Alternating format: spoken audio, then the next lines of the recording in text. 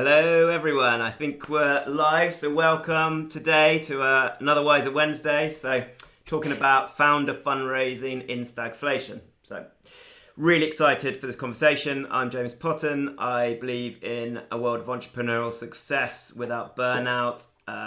Pretty much got the t-shirt just about got through it when I was running a few of my previous businesses. So, fundraising, really relevant topic at the moment, set against a backdrop of, I suppose, look, fear plays into everything, hey? So increasing fear, some redundancies coming through in Silicon Valley.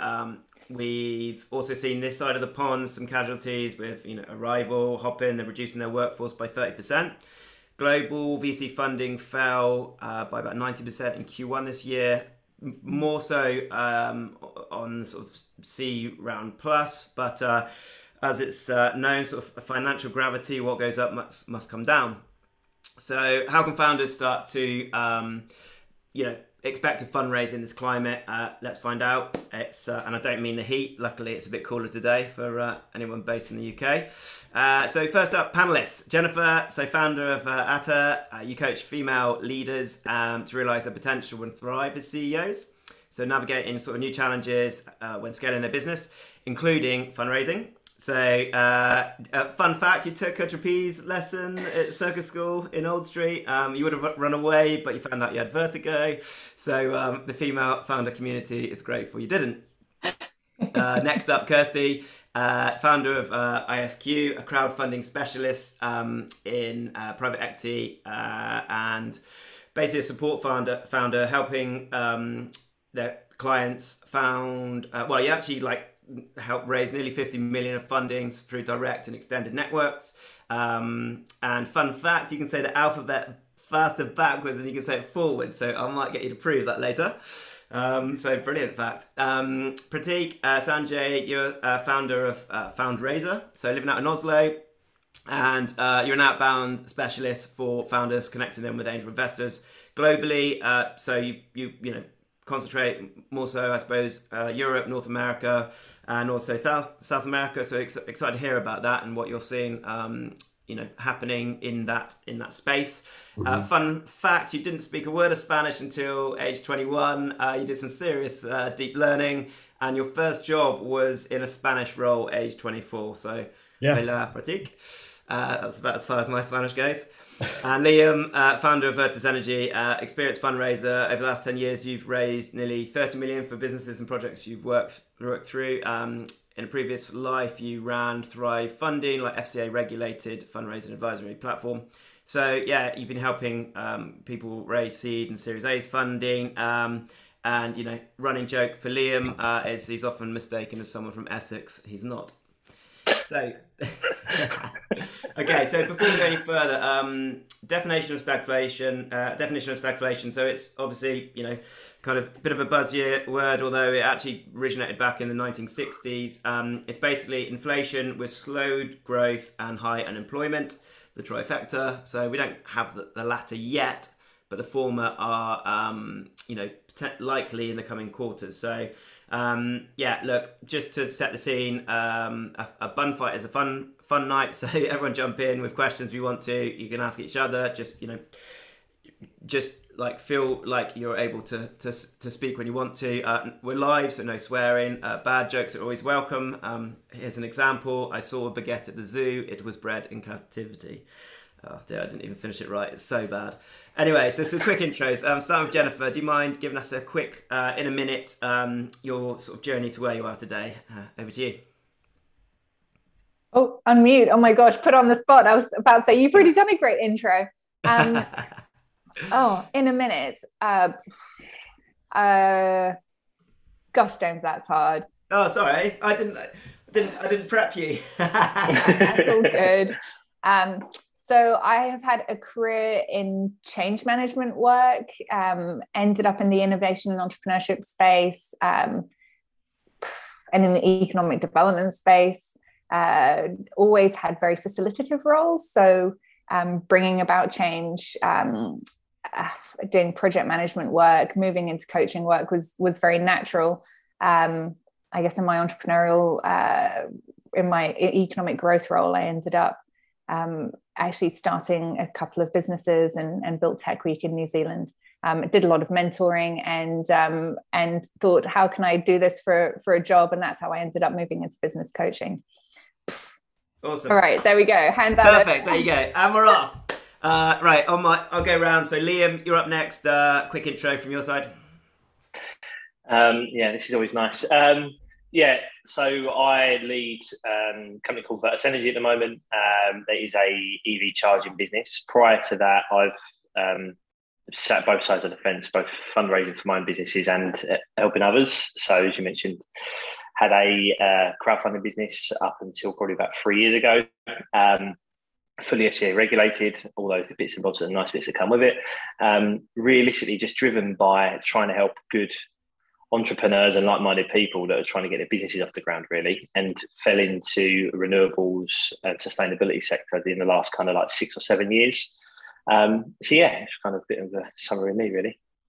Perfect. Great stuff. Prateek, you're up next.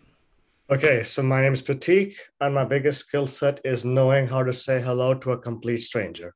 And this skill set has helped me live in New York, Madrid, Barcelona, and now Oslo without prior connections in those places or having any work or family connections. And now I sell the skill set, basically showing founders how they can talk to an angel investor that they do not know in an authentic manner that does not look like it's all about me getting something for myself, but more about you're an interesting person, we should build a relationship. And that is the crux of me offering a process that does not involve saying, wow, you're rich, can we be friends? That's what I help founders avoid doing. Awesome. Great stuff. Thanks, Prateek. And Kirsty. Hi, everyone. I'm Kirsty, CEO of ISQ. I guess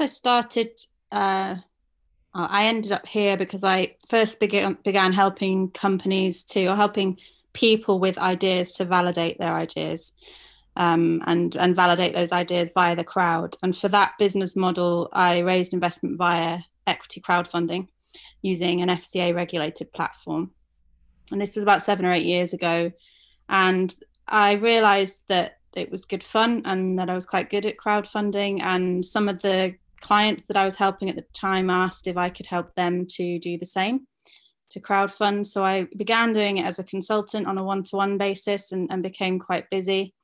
And then since then, we've kind of just grown from there. Over the last 7 or 8 years, have helped hundreds of companies to raise millions and millions of pounds on regulated platforms like Seedrs and Crowdcube.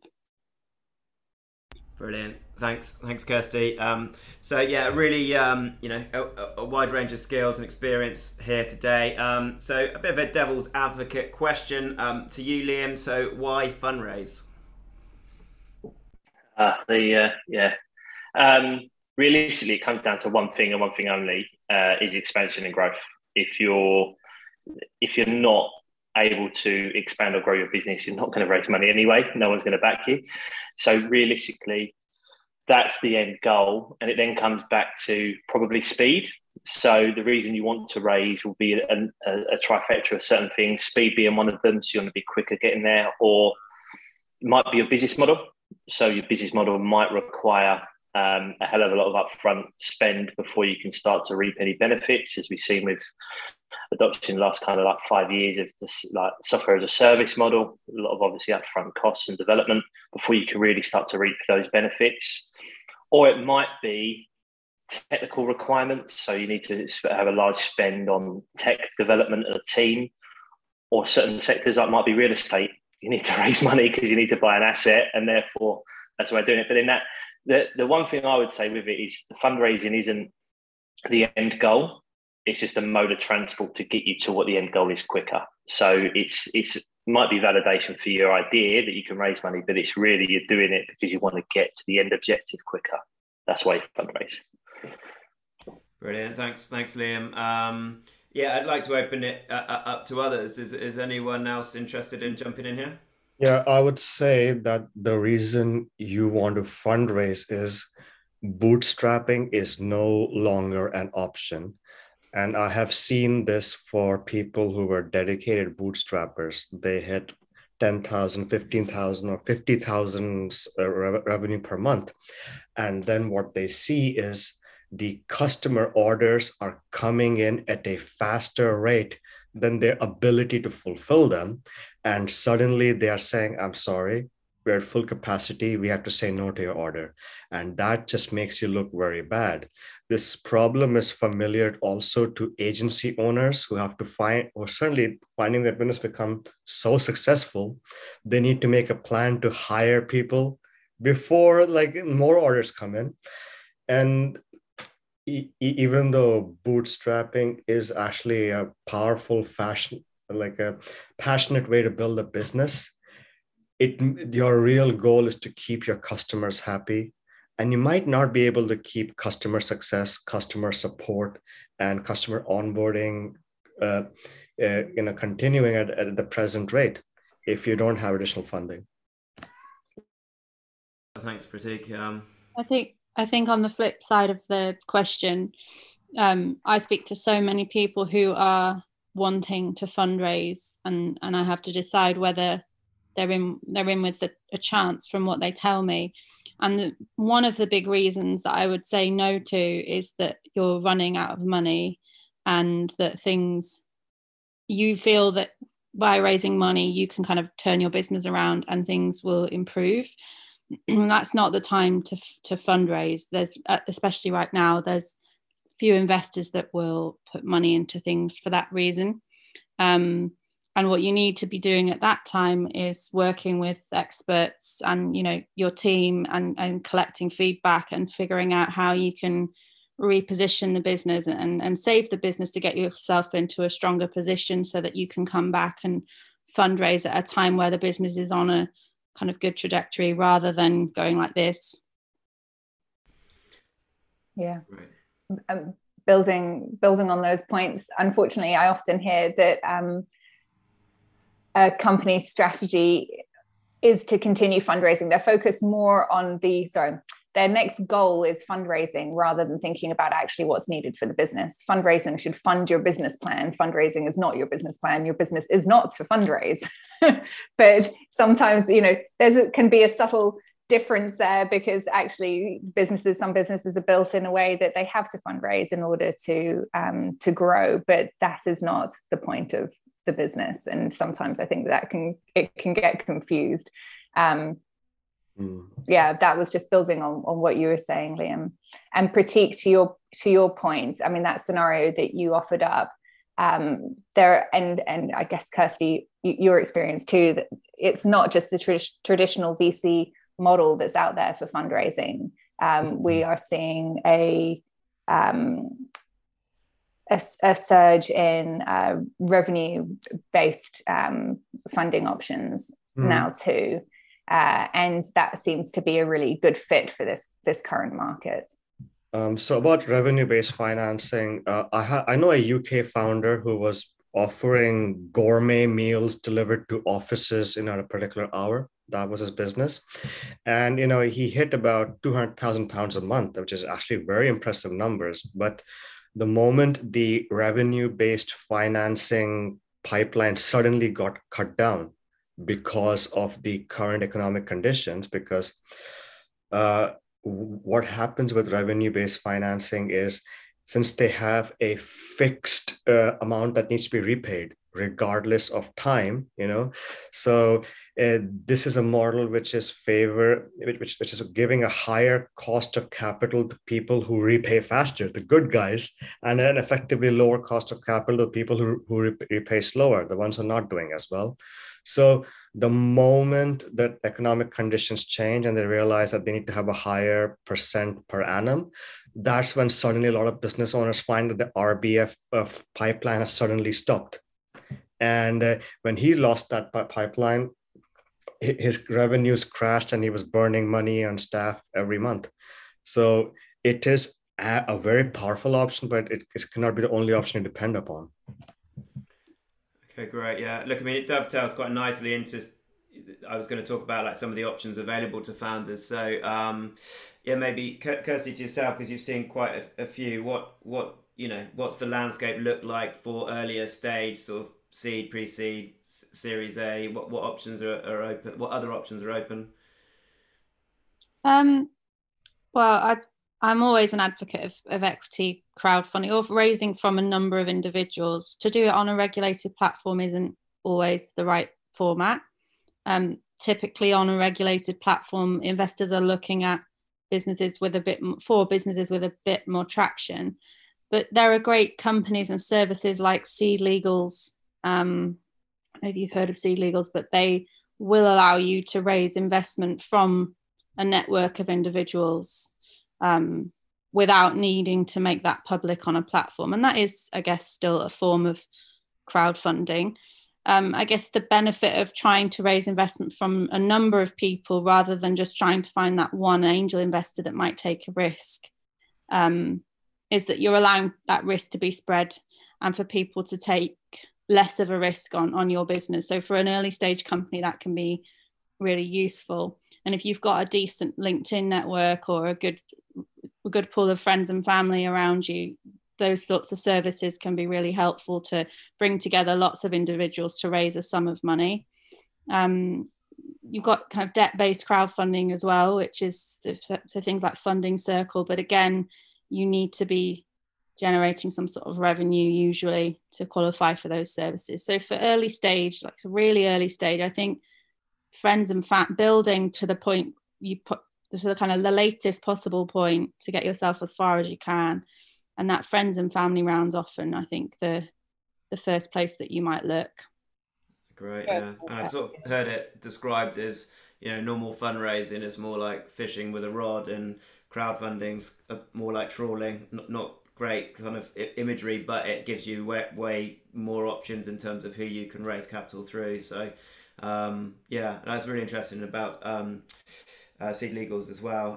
Anyone else, want to jump in or any thoughts on this?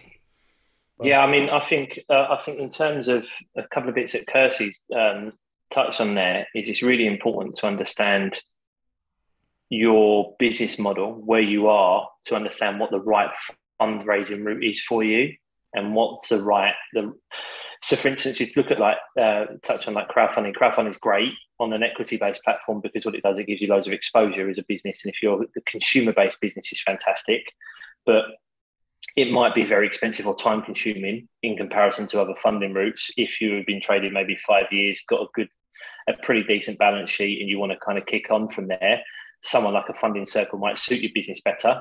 It's really important to get the right advice from people that have been in the funding space to understand what's right for your business, because not all routes are equal for every business. Yeah.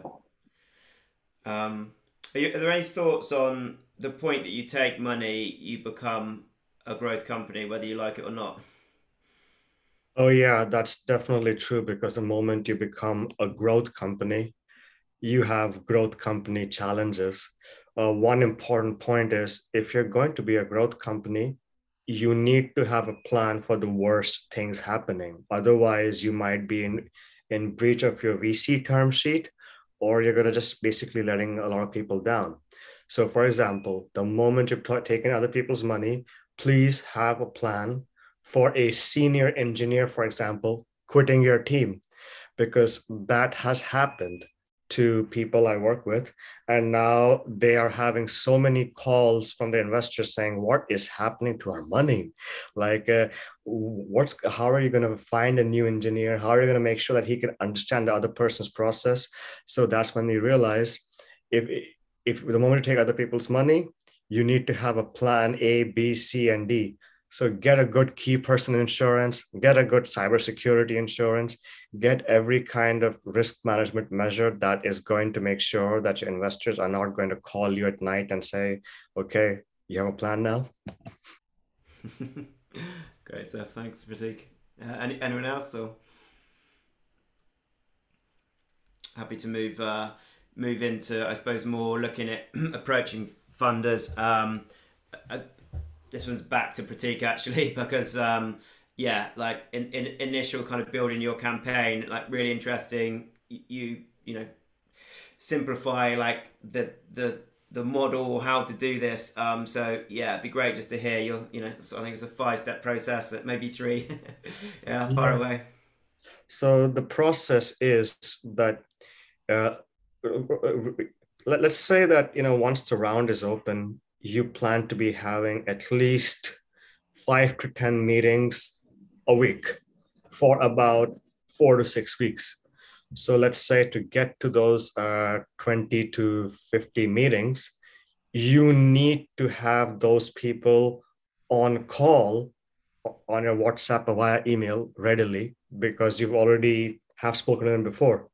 In order to have those people readily available on call, that they see your email or your message and they remember who you are, and they eventually say, yeah, let's have a meeting now because the round's open, you need to have approached them 3 to 6 months before.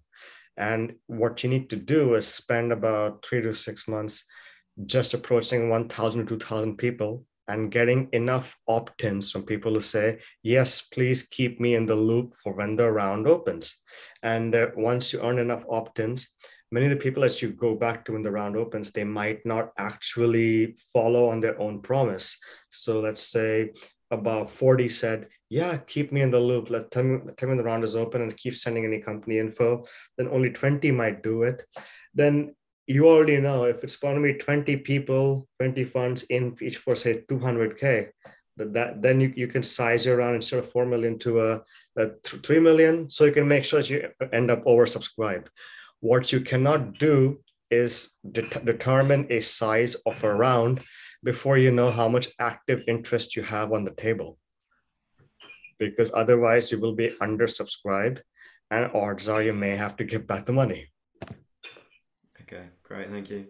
And Kirsty, does that, with crowdfunding, what's the differences there? Well, I think it's important to understand that crowdfunding often includes high net worth, more sophisticated investors as part of that round. Those are typically the people who would lead the round. And I always say to anyone raising investment, when you're looking for investment, there are 3, if you're going to crowdfund, there are 3 groups that you would consider. And if not, there are 2 groups that you need to consider. Now, if you've got a decent LinkedIn network, for example, that first group of people that you would always look to when you're beginning to raise investment, and as Prateek said, you should start this process way before you need the money. The first group you would always look to would be your direct contact, the people who are already within your reach. If you've got several thousand LinkedIn connections and you're well connected generally, those people may not be the ones who give you the money, but it's easy to let those people know first that this is on the horizon and seek introductions. And crowdfunding enables you to give those people the opportunity to invest, even if they haven't invested before. The second group, once you've got some interest from that first group, would be your indirect contact. So that's anybody that those people can intro you to, and anybody that you'll attract via your own outreach, so new unknown investors. And then that third group of your crowdfund would be the crowdfunding platforms investors. But I always say, if you're thinking of raising investment and you don't have incredibly sensitive data to protect, so if you might crowdfund one day, or if you might make the investment round public one day, try your best as you're growing to build in the open, as you're connecting with people on LinkedIn and you're connecting with people generally, you're building transparently, you're talking actively about what's going on within your business on LinkedIn and then the successes that you're having. It makes it very easy then to figure out who's tuned into what you're saying, who's commenting, who's liking those posts, who's getting back to you. And you can start to compile a list of people who are actually tuned in and kind of cheerleaders for your brand. And those would be the first people you might go to if you were looking to raise. And that just means that you're allowing people every step of the way to be part of your story, rather than just building behind the scenes and then suddenly one day saying, right, well, we're open for investment. It's about building, as Prateek said, it's about building that momentum, building out that list so that when you open, you can be oversubscribed quite quickly. Great, thank you. So Jennifer, is there anything from your side, what you're seeing with female founders, and is there any yeah, like anything that you'd add to this at the moment? I mean, the question around what I'm seeing for female founders is a big one, and I can give you a bit of an update there. I'm definitely seeing, well, there's a movement around wanting to invest in more female founders, and I specifically focus on the UK. There are investors such as Astia. I'm a huge fan of theirs, and they'd always be the first company, the first VC that I'd recommend for a female founder. That they focus purely on female founders and have done a lot to remove the bias from their processes, and underrepresented founders as well. They've been doing a lot around, again, removing the bias to invest fairly in companies based on their merit rather than the face on the box. And there are a number of other VCs, Playfair Capital. They hold female founder office hours. That's seen over 125 investors and 700 founders coming together. To your point, Prateek and Kirsty, those office hours are providing access for founders that don't necessarily have the networks, especially with female founders and underrepresented founders. Those friends and family rounds are really hard to raise because they don't have wealthy friends and wealthy family. So finding people who will back their business and back their idea is at that stage can be really challenging. So improving access, that's one of the events, one of the key events, I think, in the UK. So that was female founded office hours by Playfair Capital. The government has an initiative called the Investing in Women Code. There are companies that have signed up to the code. They're basically pledging their commitment to investing in female founders. That can be a helpful list to go and have a look at and see who is investing in women. And I mean, this is my perspective, but backed by research, I feel like in this market, actually, female founders are a really good bet. And that is because women are, as founders, and this is research, we think differently. We're willing to challenge the status quo. With that, women are thinking more about building a legacy business, a sustainable business, one that's going to be around for a long time. They're less likely to incur environmental fines, for example. They're just a bit more more diligent, I guess, in their management. And with that, the research shows that they return twice the revenue per dollar invested to male founders. So they're likely to be, yes, there's a better ratio of revenue there. What else is there? And I guess, I mean, I see this with the women that I work with, those trends around wanting to build a business that's sustainable and around for the long term, and really being very diligent in their leadership, whilst not lacking that ambition around for growth as well. There you go. There's more I could add, but no, that's great. Look, yeah, we can come into like a few more of the trends as well in a bit, but yeah, it's really interesting to hear, and it's data that, you know, well, look, I mean, it depends on the seat you sit in, the window you look out of, to what you know, what data you see and what information you hear about. So it's really great to sort of hear that from your findings as well. So, you know, we all live in the echo chamber, don't we? So yeah, thank you, Liam. Is there anything from your side, like, you know, having done this quite a few times?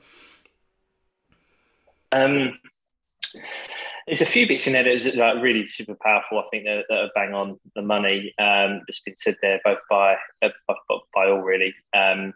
One of the major things that I found when I've raised in the past, to kind of touch on what's been shared, was surprised at some of the people in my network that did invest. I never thought they would, and become big advocates and big supporters. So a lesson I've learned is communicate constantly. So that fundraising almost or building a business in the open is great advice, and genuinely anyone that's listening kind of take that on board.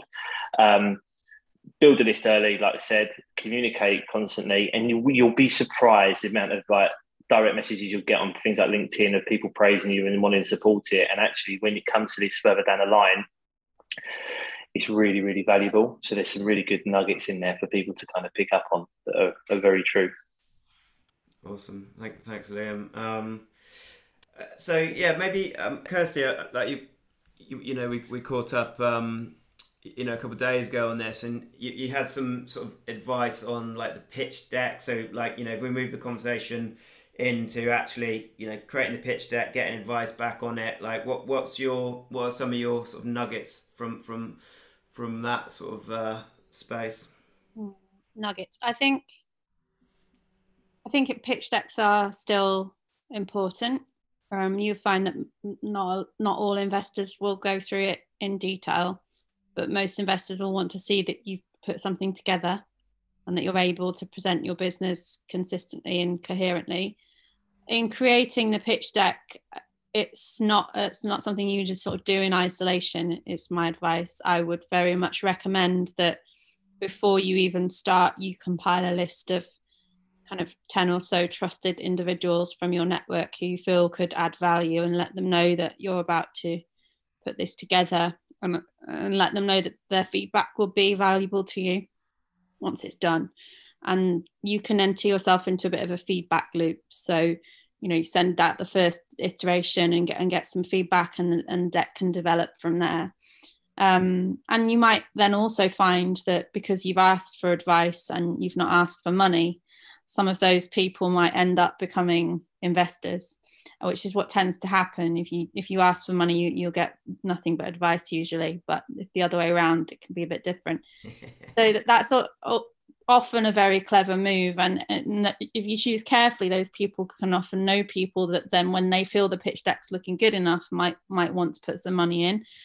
And I guess on the back of that, if you do that, you can become quite overwhelmed sometimes by the noise and the different opinions that people have.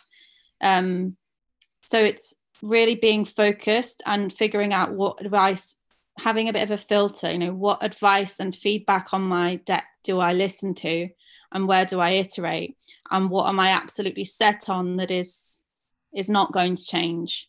Making sure you're quite clear on your course and you don't get thrown off course. So I've seen some of the best businesses be really thrown off course by one piece of advice. They suddenly want to change up a huge part of their business, and it's caused them a lot of damage in the long term, because it's taken a lot of time to then come back from that. So it's, before you send that deck out, being very clear for you on what the non-negotiables are and the bits that you do want the help with.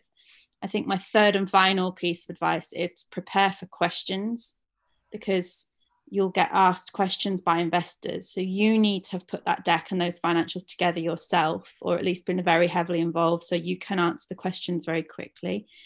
If you want to figure out what questions investors might ask, the best place to look is join a crowdfunding platform, go on Seedrs and Crowdcube, look at some pitches, go to the discussion section, and you'll see on every single pitch, investors are asking questions.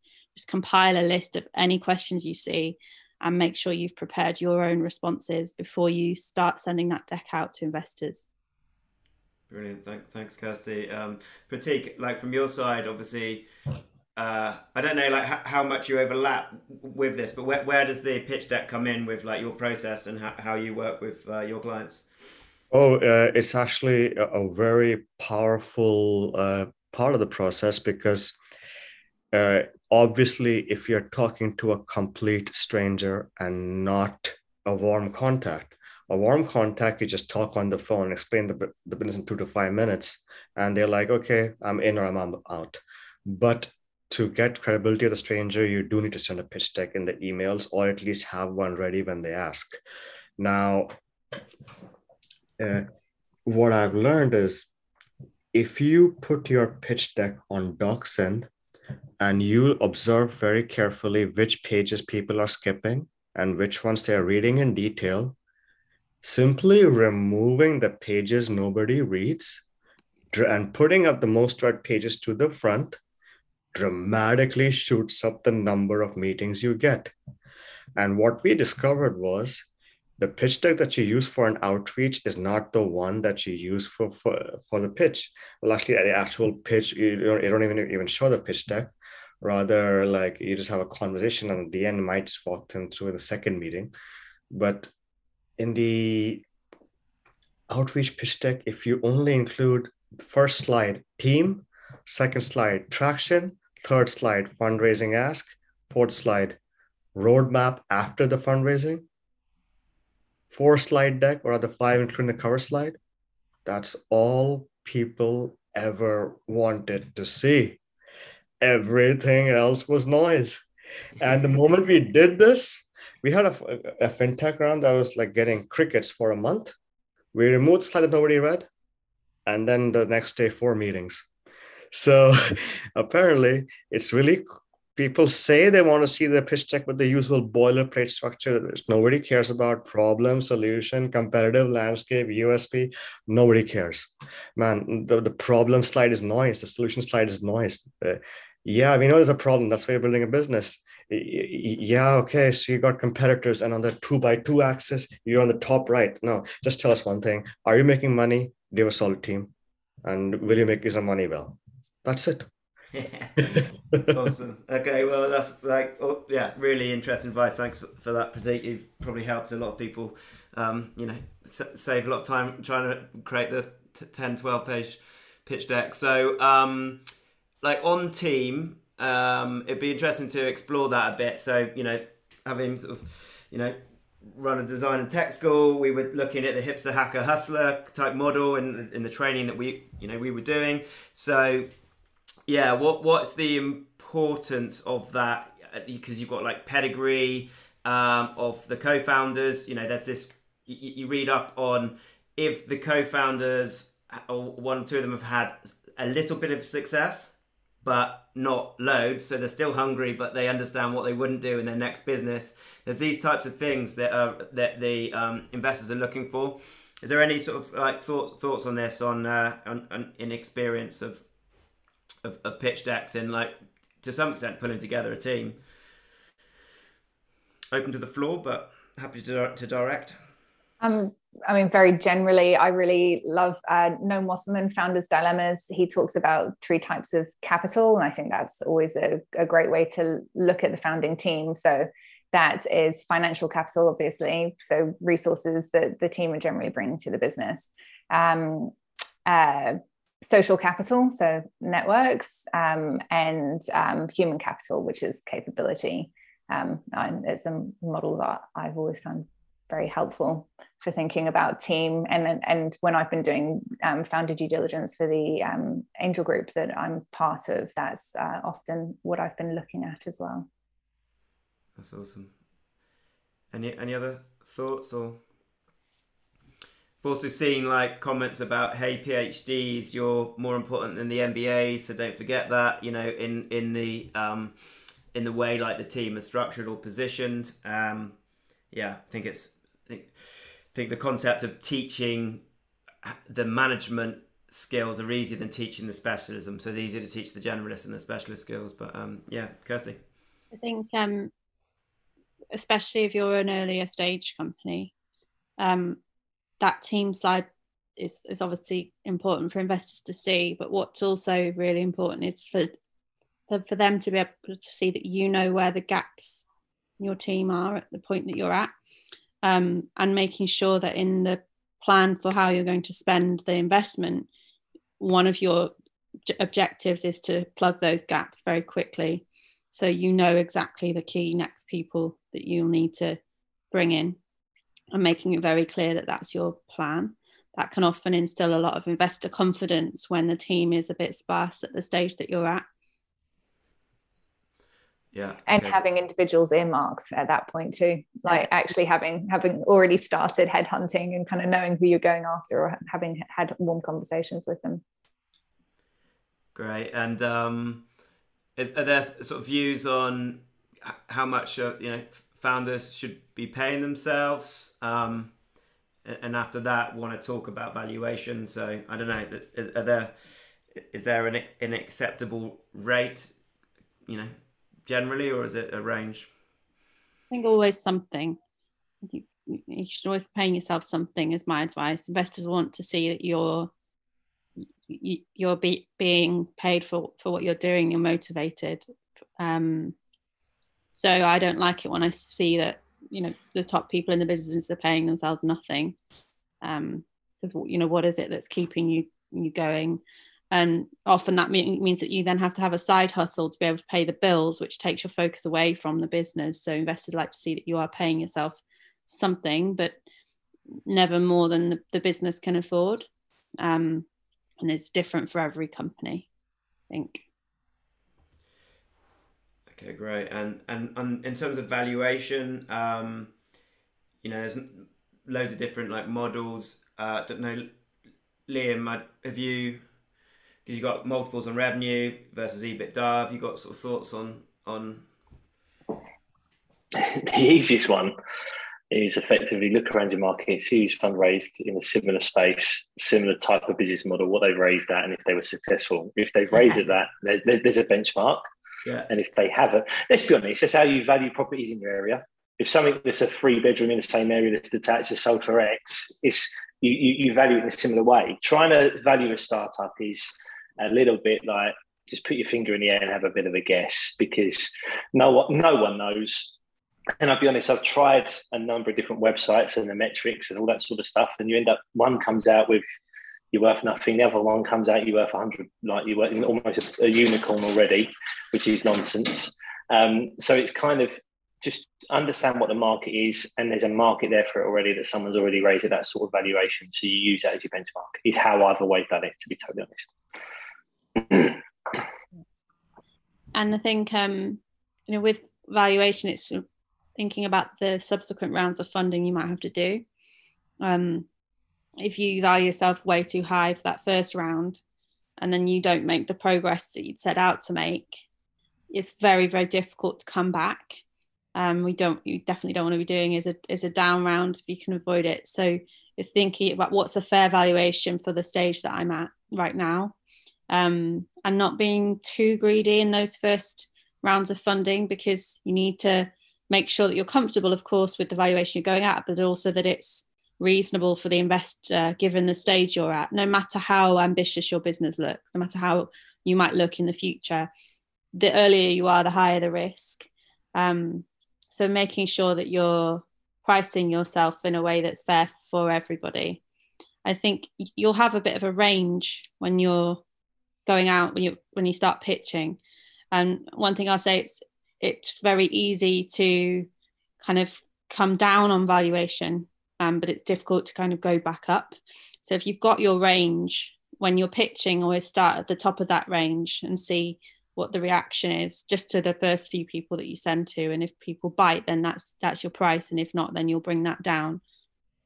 Great. Okay. So more generous in the early rounds. Yeah, Jennifer. Yeah, I was just going to build on what Kirsty was saying. When taking investment, this is my perspective again. You know, you're the number one thing that you're going in for is money. People think they're also coming in for a number of other benefits. I'd say the number two thing that you're coming in for is more money. And if somebody who's invested in your business once is more likely to provide you with follow-on funding. So just adding to the down round. That's a really challenging position to be in, because you want to be able to get follow-on funding from your current investors, but also your current investors are more likely to open the door to your next round of investors as well. Yeah, it's interesting, isn't it? And given, you know, the current market state, if you're not asking your current investors, you know, for something now, someone else in their portfolio will be. So it's but obviously there are other things, you know, we'll get onto that, other things companies could be doing right now.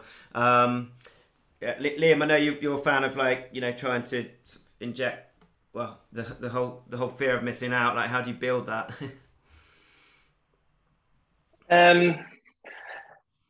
Well, the best way of creating a fear of missing out is, well, effectively building enough interested investors so they can kind of compete against each other is the most simplified version of it.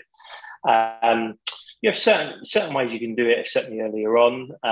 If you're using like an SEIS model, you're capped at 150. So that is a very good way of effectively, it's out of your control. If you have people that are interested, it's a very attractive investment opportunity and an attractive tax benefit to people that do it. So you have got a limited number at 150. So it's a really good tool to use. Which we've found has been really successful for us in the past. We've tended to, you can oversubscribe quite quickly on that 150. So you've got to be quite cute how you do it and be honourable with it. So that's a good way. But like I say, just building up that investment base and knowing where you are, that communication is key. And then effectively drawing if you plan properly for your fundraise and you have it lined up, then you can use cut-off points and timelines of the fear of missing out to close quicker, as opposed to if you kind of open the round and then start your fundraise, you're always basically going to be on the back foot. So it's always harder to do that effectively. Yeah, great. And there's the whole, raising money when you don't need it point as well. Yeah, very much so. You're going to have people, like I say, if you keep that communication open, there's some people that do it really, really well at the moment, and the metrics are out there, like they're on LinkedIn and stuff like that. So you've got the Heights that are doing it quite a lot. They've gone through a crowdfunding campaign right now, but they're literally giving like weekly and monthly stats on what their sales are to the general public, to anyone that's connected with them on LinkedIn or follows them. So you can see that they're going to naturally generate individuals or VCs or PE funds or whatever it might be that are actually looking for that type of business are going to be approaching them over time. Whereas the point that was made earlier in the call about kind of doing everything in stealth and then going, hi, we're here, we're ready to raise money, just doesn't really work anymore. Use social media to your advantage. Awesome. Great. Thanks, Liam. Prateek, I was going to move the conversation on unless anyone wants to jump in with anything. Mm-hmm. So there was something that Kirsty was talking about, conflicting feedback earlier, if I can take us back to that. Yeah, of course. That was getting feedback on your pitch. This was actually how I got into coaching, is that I was frequently having conversations with female founders about, I'm getting so much feedback and it's conflicting and I don't know my own mind anymore. And I often see this when I'm working with, I work predominantly with female founders, but when they're going through this process of pitching, and often where we land is going into those situations when you're asking for feedback, being really specific about the feedback that you want, and being aware that you're going to get unsolicited feedback. And for women, sometimes it can be like, try and speak in a lower voice, or don't wear pink. And coming in with a frame of mind of, I know exactly what I'm here for. I know what feedback I'm looking for. And basically being able to just ignore the unsolicited feedback can really help with, I guess, just not getting distracted by it, essentially. What was the other thing? Yeah, the other thing that I see again happening for women, and this is well researched, is that you'll often be asked about how you're going to manage risk, whereas men are often asked about what is the opportunity with your business, what more could you do, how much bigger could you be, and again, for women, Kirsty, you had a point of being prepared for the questions you're going to be asked. For women, being prepared that you are going to get asked those questions. If you can answer the risk questions in a manner that is talking about the opportunity with your business, actually you're going to build trust in your business model a lot quicker. So those questions are in some way unhelpful, but also actually really helpful because it gives you the opportunity to build that trust faster. Mm. To jump in on that as well, Jennifer, yeah. I actually was given a bit of advice myself by a female investor that actually turned around and said to use the FAQ part of your pitch or your deck, or whatever it might be, as almost a prime part now. Because what it allows you to do, and this is, I thought was great advice, is actually you spend so long building a pitch that's very text, very industry specific jargon, keywords, or whatever the rest of it. You can actually really simplify your business model in your FAQs. Like your simple line of how will you make money? One paragraph.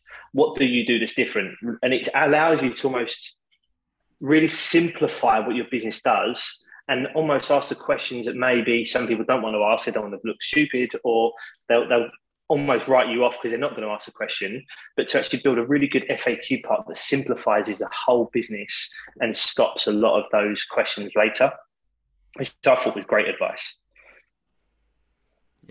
Yeah, that is great, especially for dealing with some of the questions, like you say, that people are not feeling comfortable to ask. Brilliant, thank you. That's really interesting, and it's there's a whole mindset around unsolicited advice and whether you didn't ask for it, right? So but it can really throw you. By the way, something that was really interesting is like how traditional advice to founders is advice that only makes sense if you're talking to very privileged people who went to Eton or something. Like, you should use your network. I'm sorry. Does somebody in Nottingham or Blackpool have a network? All these towns. I mean, does somebody who grew up? I mean, this honestly, not even saying that as a joke, who grew up in a coal mining town but learned coding in their free time, do they have a network? What are they supposed to do? Are they supposed to use their limited personal savings, go to London, pause from their project, and spend a year networking so they have a network? I mean, it makes no sense, really. So especially like it's telling underrepresented female founders, you should use your network. How does a woman coder in Cameroon get funded then? What network does she have? Surely the fundraising should not be about connections entirely, but like how solid the founder is. And that's where VCs like Astia come in. I mean, they're later stage, they're not family and friends, but there is definitely an awareness around that. And there's a lot of conversation around that amongst the communities of female founders and underrepresented founders. And I mean, with Astia, anyone can apply. You don't have to be introduced. And a lot of the VCs that I've been researching that do focus on supporting female and underrepresented founders have a very open door policy that anybody can reach out and that they will respond. And that's what those female founder office hours are for as well. So I think there is definitely an appreciation in the industry, or growing appreciation in the industry, that not everybody has family and friends that they can call on, and there are more and more opportunities to get access to networks. Yeah. Great. Look, I'd love to talk more on it. I just, we're going to run out of time. I'd really like, so looking at trends, Prateek, just, you've got some really interesting, you've got like a bit more of a global picture of what's going on from the work you're doing. Like, let's know what you're seeing happening. This is ultimately against the backdrop of the current climate. So far away. Well, for example, right now, the most successful investor outreach campaign I'm working on is for a company in El Salvador, and that's a company which offers a gamified app to do consumer lending. And what I'm just thinking is like, why is it that Latin American investors are not bothered by a global stagflation?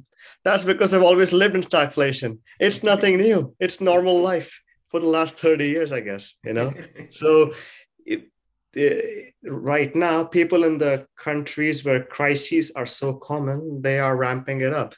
I'm also noticing that investors in Turkey, they are very approachable and they are very eager to take meetings, not only with Turkish companies, but people all over the world.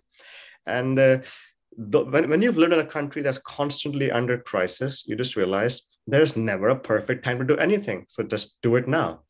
And something else I've noticed is normally my approach was to prioritize reaching out to investors who've been investing the last 3 months, 6 months, or 1 year. But the moment I just thought, why don't I approach people who have not invested in that time and have been on a pause?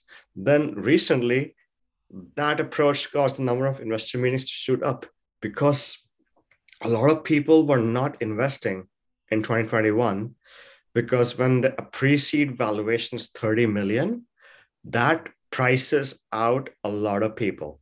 Now, let me explain this.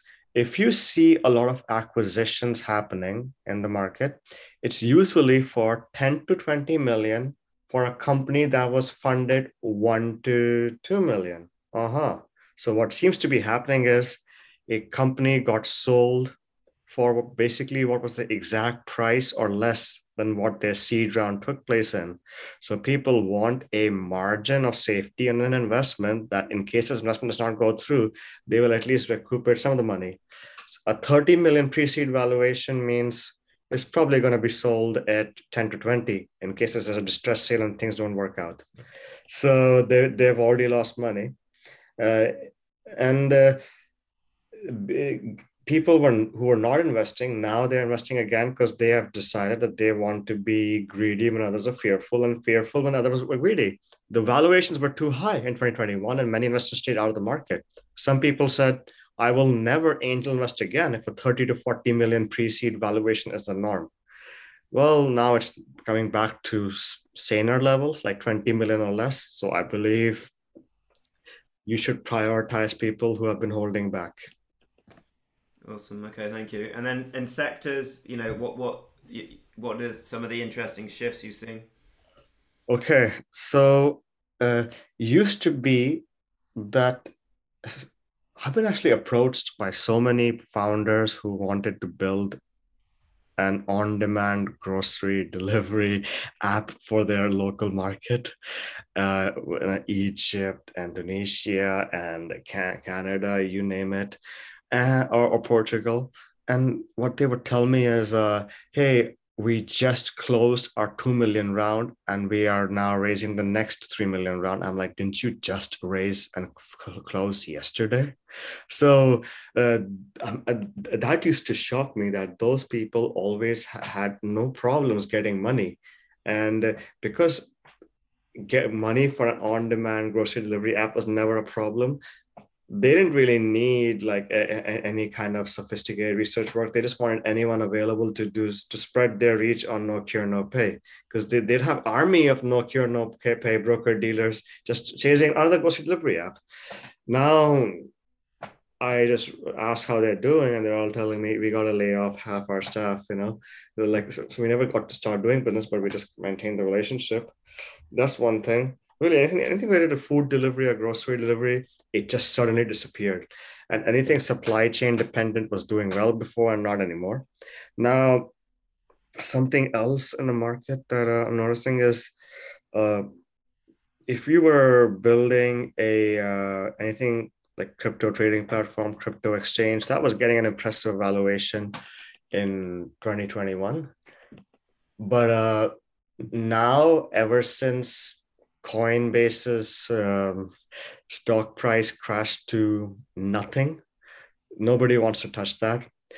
I was working with a health and fitness founder who wanted to help people in big companies do group workout sessions via a smartphone or something like that. So when the Peloton stock price crashed, we reached out to a family office. The family office guy said, look, this CNBC video describes how I feel about the Peloton. It was some Jim Cramer style guy screaming about how bad the stock Peloton was. So people don't really believe much in anything that's too like tech solution to fitness, because fit people use less technology. They just go outside. They don't stay indoors with their phone and their screens. So what's working well is anything that was defensible, anything that's kind of like in the domain that Stripe is in, and so on, just empowering payments or and wallets and stuff like that, stuff that's going to be like an infrastructure will survive for about 10 years. That was doing well before. It's still doing well now. So I guess if I was an investor, think about if this, like, is this business going to make sense 10 years from now? Will it still be as exciting?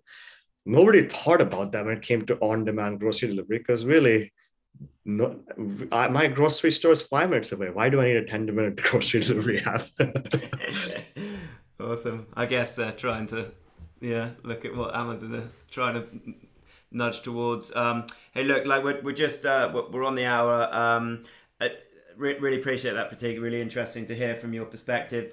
Jennifer, what are a few of the other things, the concept of like going for monetization over growth, what like, in a, summary, like less than a minute really, what other things can businesses and leaders be doing? Oh, yeah, I know what you're referring to. I was talking to you earlier about a great article that I read that was from a founder saying, I'm getting so many emails from VCs telling me raise more money quickly before the market disappears. And it seemed somewhat self-serving. What I would really like is for them to be providing advice on how I reduce my customer acquisition costs, how I can improve my cash flow by reducing my outgoings, and how I can review my pricing essentially to adjust to the current market. So, I mean, I'm a big advocate for, first building a business that can be self-sustaining and raising capital for growth rather than building a business based on, your next goal is to raise more money. So that article made me smile. Yeah. Awesome. Great. Well, look, so we're right up against it. So in less than 20 words, I'm going to go around the room. Kirsty, I'll start with you. What advice would you give to founders, like regarding their, like keeping their mindset and like just keeping them, I don't know, like believing in themselves if they're trying to fundraise right now? Like go on a low information diet. Like remove noise and focus. Awesome. Not CNN, constantly negative news.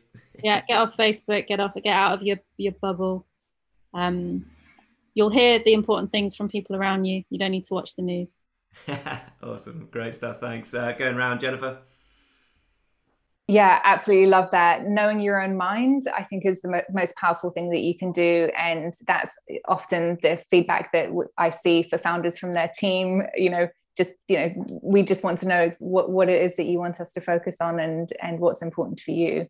And again, that knowing your own mind can really help when you're going out raising investments, and knowing kind of what you're going for, what you're looking for in terms of feedback. Yeah. Awesome. I like great. that. Thank you. Thanks, Kirsty. Liam?